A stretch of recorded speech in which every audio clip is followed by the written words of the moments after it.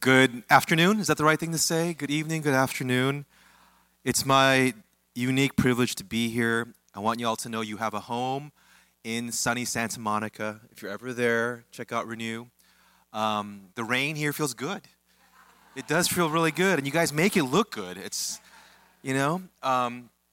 But we're so happy to be here. One reason is, yes, my daughter got a puppy. I'm a girl dad. I've got 3 girls. One's in college. My middle child is going to college, so our little one is very sad that she'd be home by herself, and so we got her a puppy. And what's so impressive about the Mitchell household is that it's so full of love. All the puppies, for sure. And then there's so many kids. I've lost track of who's married to who and how many kids. And my wife and I were like, maybe if we sit at this couch long enough, they'll adopt us too. And so just add a couple Asian people to your household. It'd be perfect. But they are true spiritual mothers and fathers. I don't know a better Christian couple than the pastors you have here. And I've gotten to know some of their staff. And this is such a beautiful church in Vancouver. And I'm so happy to call you all family. So open your Bibles to Colossians chapter 1. I've been tasked with Holiness Lived in this series.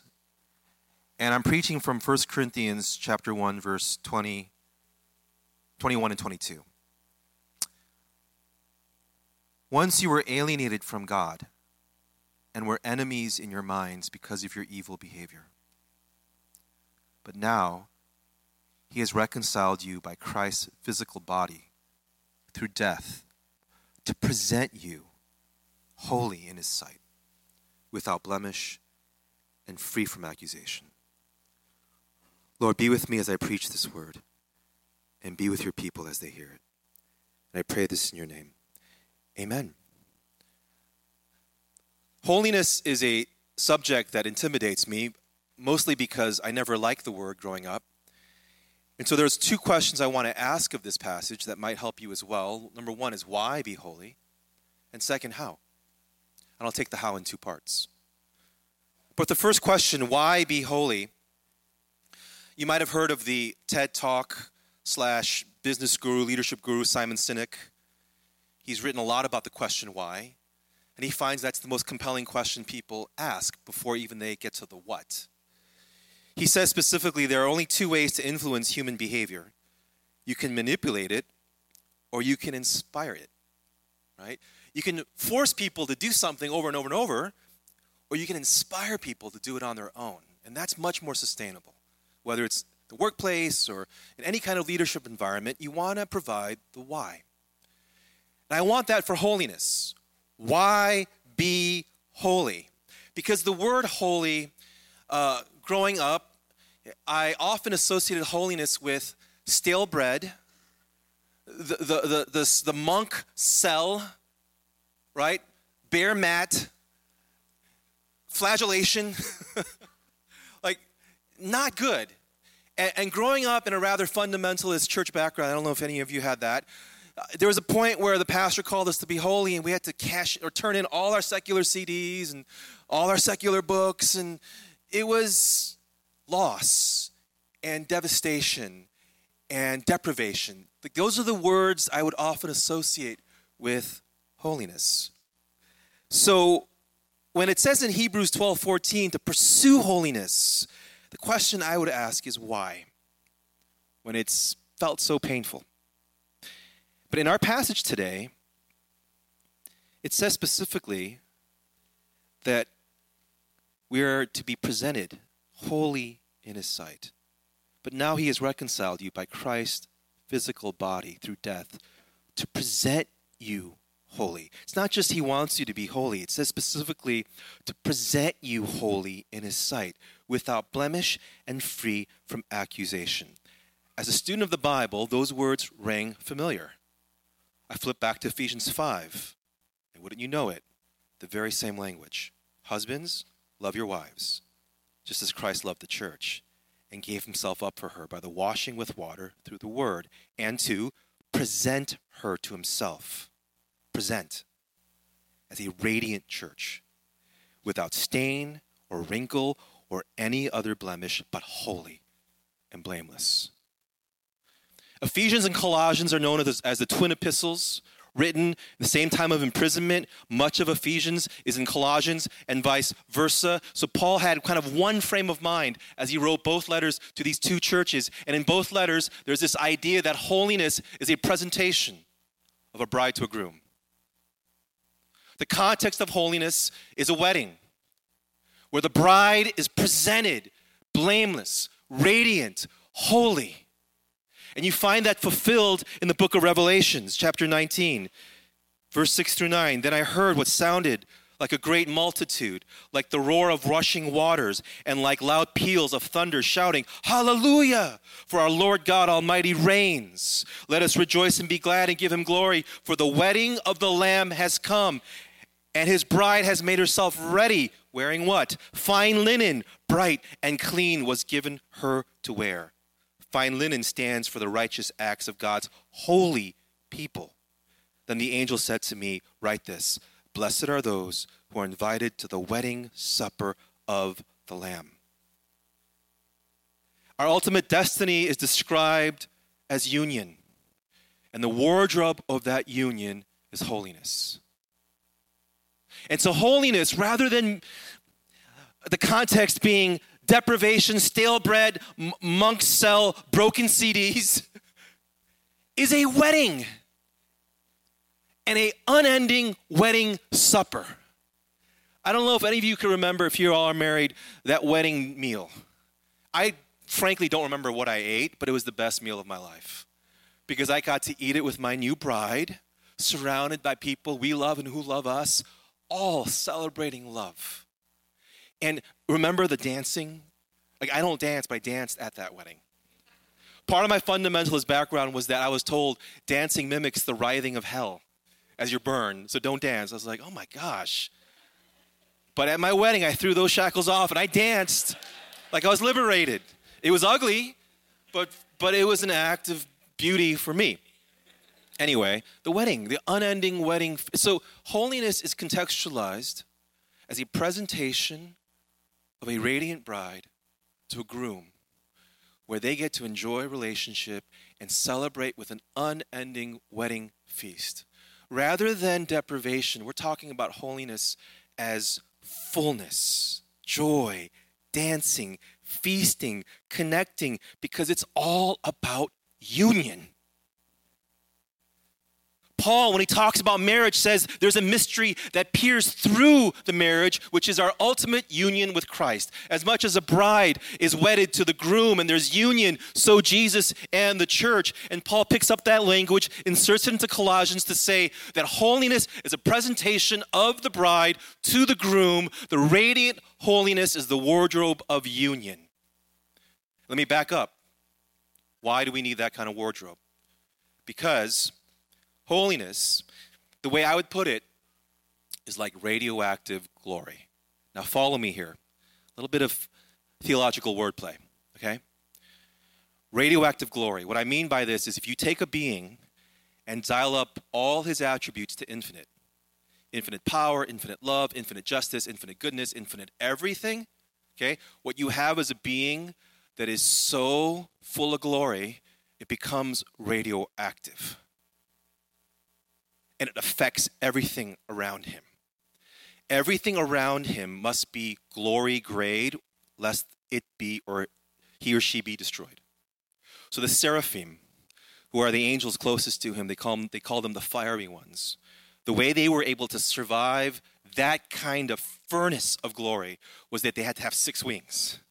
2 to cover their upper body, 2 to cover their lower body. With 2 they flew, and compulsively they cried, holy, holy. They could not contain themselves. All they could do was cover themselves and scream, holy, holy, holy, over and over and over. And those were perfect beings, holy beings. God's glory was so intense, it was radioactive. And the effect of that radiation upon the earth is what holiness feels like. And very much like if you were to go to a nuclear reactor, it was covered in feet of concrete and steel so that people outside it don't get sick and die, and only people with special suits can get close because that radiation will kill you. There's so much power radiating out of that core. So it was in the temple. God had to be protected. We had to be protected from God. And he was quarantined in the Holy of Holies with a curtain several inches thick, and no one could enter unless they die. Only one special person in very elaborate garb could go in once a year, and everyone else had to look from a distance because his radiation was that, his glory was that intense. Anything in the temple would be radiated by holiness. So anything in the Holy Holies, oh my gosh, the Ark of the Covenant, you couldn't even touch it. If you do, you die. His glory affected material objects that if you touch it, you die. And then anything just outside the Holy Holies, you couldn't use the oil that was in the holy place lest you die, or use the menorah and light it improperly lest you die. So anything physical near God was radiated by holiness. And that's just objects. So because God is so perfect, he exuded so much glory, in order to get close to him, you had to be of that grade or you get destroyed, like a nuclear reactor. Why am I saying this?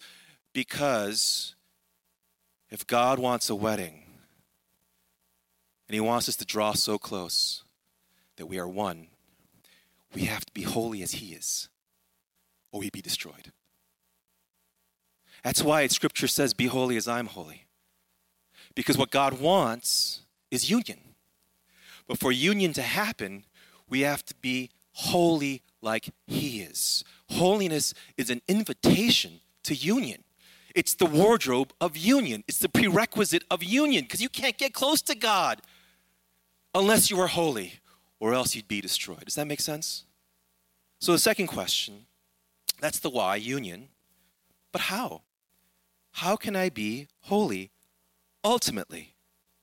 Because I'm a sinner. I am not even close to the seraphim, and they're having difficulty with 6 wings. How am I going to have union with a God who is radioactively glory and holiness? Well, our passage says this. But now he has reconciled you by Christ's physical body through death to present you holy in his sight. Oh, let me start earlier. Once you were alienated from God and were enemies in your minds because of your evil behavior, but now he has reconciled you by Christ's physical body through death to present you holy in his sight, without blemish and free from accusation. The truth is, there's nothing we could do to make ourselves holy ultimately, because we were enemies of God. The temple where God chose to dwell was on one hand an act of grace and mercy because he chose to dwell on earth.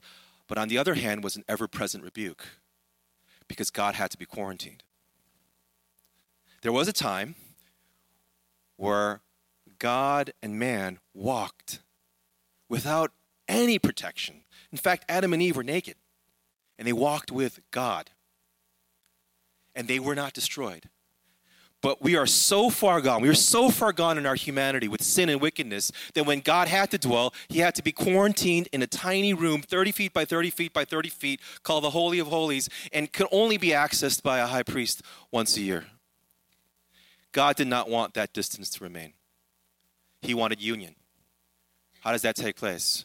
Well, he had to address everything that hinders our union. Everything that blocks our union, everything that terrorizes our union. It's called sin. Sin is all that pulls us away from God. And that sin, Scripture says, warrants death. So Jesus, God's own Son, came into our world, took all of that sin upon himself, and died the death we deserved. It says that his body was torn on the cross. And as his body was torn, it says in the book of Hebrews, the curtain of the Holy of Holies was torn. So that now, through Jesus, we are made holy. So we can access God the way Jesus himself does. Jesus prays in John 17 this amazing prayer. He says, Father, make them one as we are one. I in them as you are in me. Now, if you break that part slowly, it is a ridiculous prayer. Because how is the Father in Jesus? Perfect. Jesus was the walking holy of holies. He needed no high priest. He was the high priest, the great high priest. He needed no mediator. He needed no permission. My daughter, Emily, is in my lap whenever she wants, no matter what situation I'm in. I could be having a very serious conversation with a very serious person, and here's Emily up in my armpit wanting a hug. Constant access, 24/7. Jesus had perfect access to the Father. So Jesus is praying, the way you are in me, both of us are going to be in them. That's what Jesus wanted. Perfect and complete union, where the Holy of Holies is no more a physical place where God has to separate himself from man, but within each of us, a living, walking temple. And for that to happen, we had to be made holy. Because remember, anything near God, if it's not of his level, his perfection, gets destroyed. You can't get near God on your own. And so Jesus had to make us holy. And he does so by reconciling us to the Father, this passage says. Dealing with all your sin, all your shame. So that right now, if you put your faith in Jesus, I know this sounds weird, you are holier than the seraphim. You are holier than the Ark of the Covenant. You are holier than Aaron's staff. Because the angels were never promised inhabitation. And the objects were never inhabited, but we have the Holy Spirit in us, the living God in us.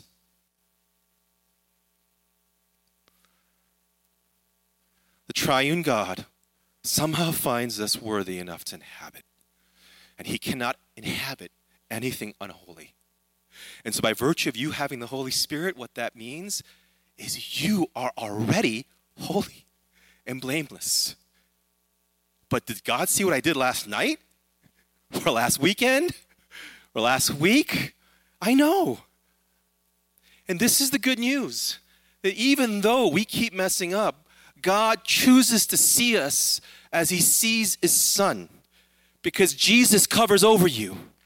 Jesus covers over you. And I know in this life you stumble, in this life you're weak, in this life you make mistakes. But keep in mind, you add all the years together, it makes up less than an infinitesimal slice of your eternal future. If you're going to live a quadrillion years of glory with God, times a quadrillion years and whatever, that's nonsense, right? If you're going to be that long with God, your 80 years on earth is just a blink. So he who lives outside of time views you eternally. The vast majority of who you are is already glorified. He sees ahead of you. But yes, in this life, we have trouble. But he's already overcome. He's made you holy. By just simply virtue, by the virtue of your faith in Jesus, he's made you holy. Otherwise, you would not have the Holy Spirit. You would perish. You'd be destroyed. But Jesus has made you holy through his death and resurrection. But, my last point, how can I be holy practically? That's really where the rubber meets the road. You might go, well, okay, the gospel makes me holy. I'm reconciled to the Father. But what does that mean for my daily life? If you have the Holy Spirit inside you, if you've got God inside you, it says in Romans 8 that the Spirit inside you cries, Abba, Father. Cries Abba. And that cry in the Greek is the same cry as when Jesus cried out from the cross. How do babies cry coming out the womb? Just like that. Just like that. And they don't stop till they're 18, at least. It's a guttural cry. Cry for intimacy. Thank you, Holy Spirit. That was perfect, on time. It's not just humans. You know, we walked into Greg and Debbie's house, and the puppies cry for affection and care and need. We have inside of us a spirit of sonship, relationship, that instinctively cries, Abba. we long for union with God.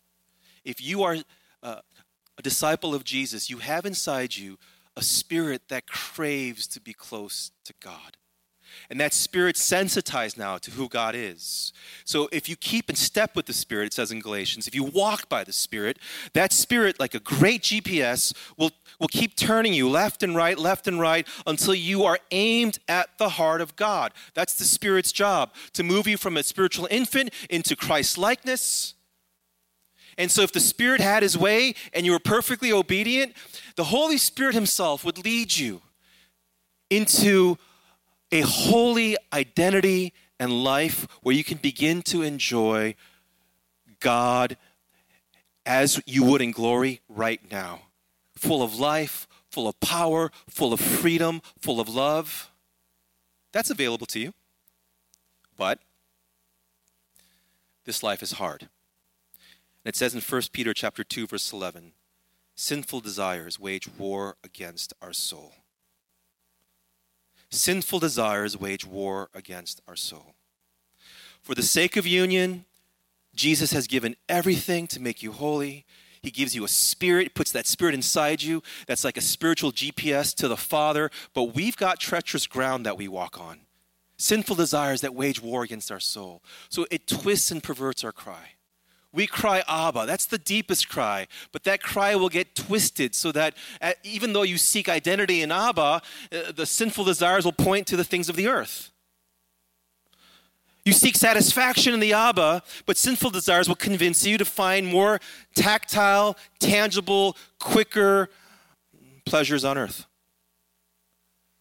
And so our sinful desires will constantly hijack our cries that really are meant for the Abba, and make them sinful pleas to the things of earth, hijacking our walk. And so that's why in Hebrews 12, verse 14, the author says, make every effort to be holy. For without holiness, no one will see the Lord. Practically, for us to be able to listen to the Holy Spirit and move closer and closer to the Father relationally, it's going to take every effort because we have sinful desires that wage war against us. And the every effort, when you read what Jesus says and what Paul says, it's pretty rigorous.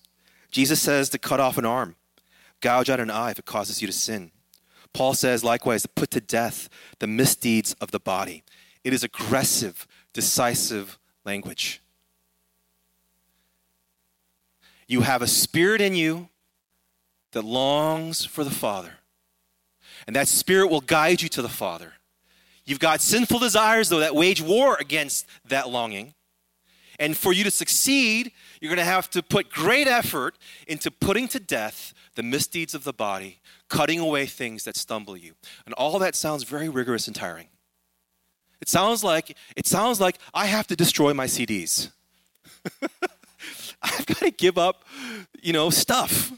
And I've got to flagellate and eat crusty bread. It gets back to my deep fear that holiness looks like a life of deprivation. But then I remember the why. The why. Why would I cut out things? Why would I stop things? Why would I withhold from myself things that my flesh cries out for? Union. And I think back to marriage, which is where I started from. The best day of my life is the day my wife and I stood at the altar and gave ourselves to each other. And from that day on, we had to work hard.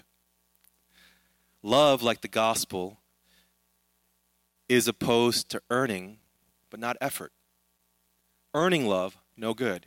Earning the gospel, no good. But effort, 100%.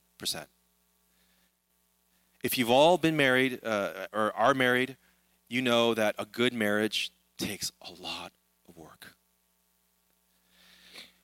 I am not here to earn my wife's love, but I need to honor it and cherish it and make space for it to have the maximal experience I can have with Julie and vice versa. So to make space for that love, to make that relationship holy, I had to cut away some things. I had to cut away, you guys call it TSN, I think. That was painful. I had to cut away other attractions, other people I might be drawn to. And maybe that wasn't so hard in terms of like not calling people, but everything in my head had to be cut away as well. I had to cut away, well, in the States it's called fantasy football. I don't know what you guys have here. It's like, oh, Dion, life's not worth living. But it was just taking up too much time. Like my weekend was just constant anxiety about the team and people I had to draft. It was insane. I had to cut away my insistence on eating only red meat and learn how to eat sushi, which was a faithful journey, a very faithful journey. And it's just a small list of things that I had to cut off and gouge and put to death, so to speak, and my wife has her own list. And the question is, why? If someone gave me a list of things I would have to do for someone else, and it involved all those things, I'd say, yeah, I'm going to pass. But when I met my wife and gave my life to her, I knew that that love was worth everything. And in cutting some of those things away, I didn't lose, I gained. Because if the whole point is simply to cut and then make myself feel good about everything I'm cutting away, that's called legalism, right?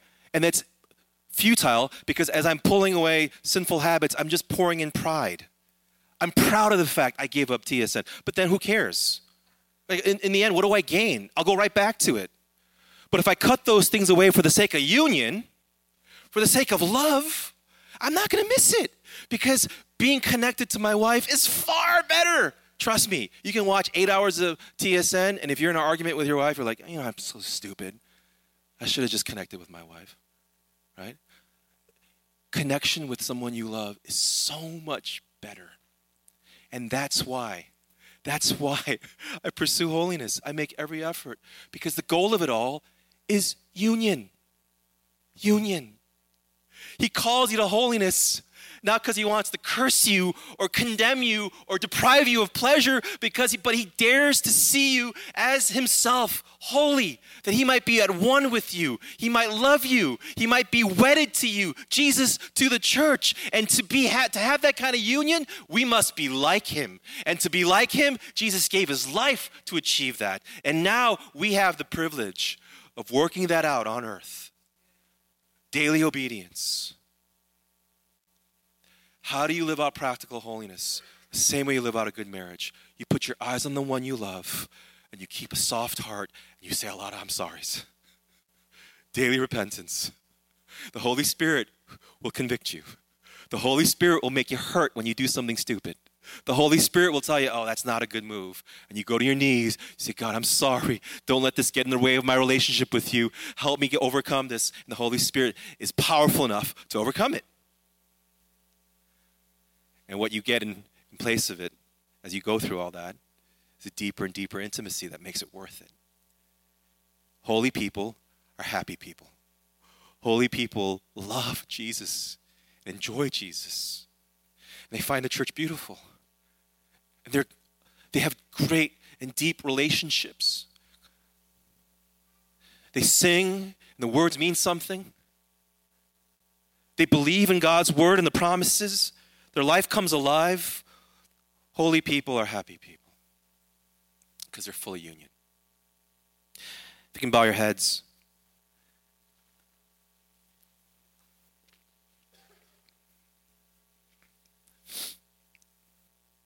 I'm going to just read the words of this old Christian song over us and maybe just allow the Holy Spirit to speak. Holy Spirit, take control. Take my body, mind, and soul. Put a finger on anything that doesn't please you, anything that grieves you. Holy Spirit, take control.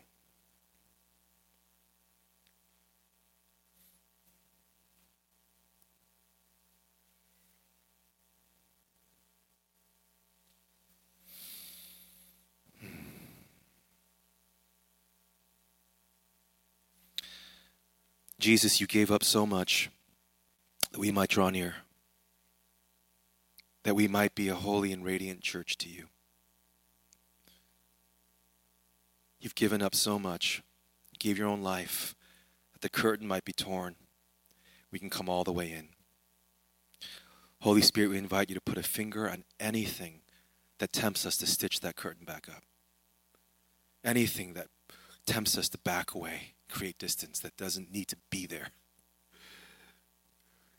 You have done everything possible for our union with you.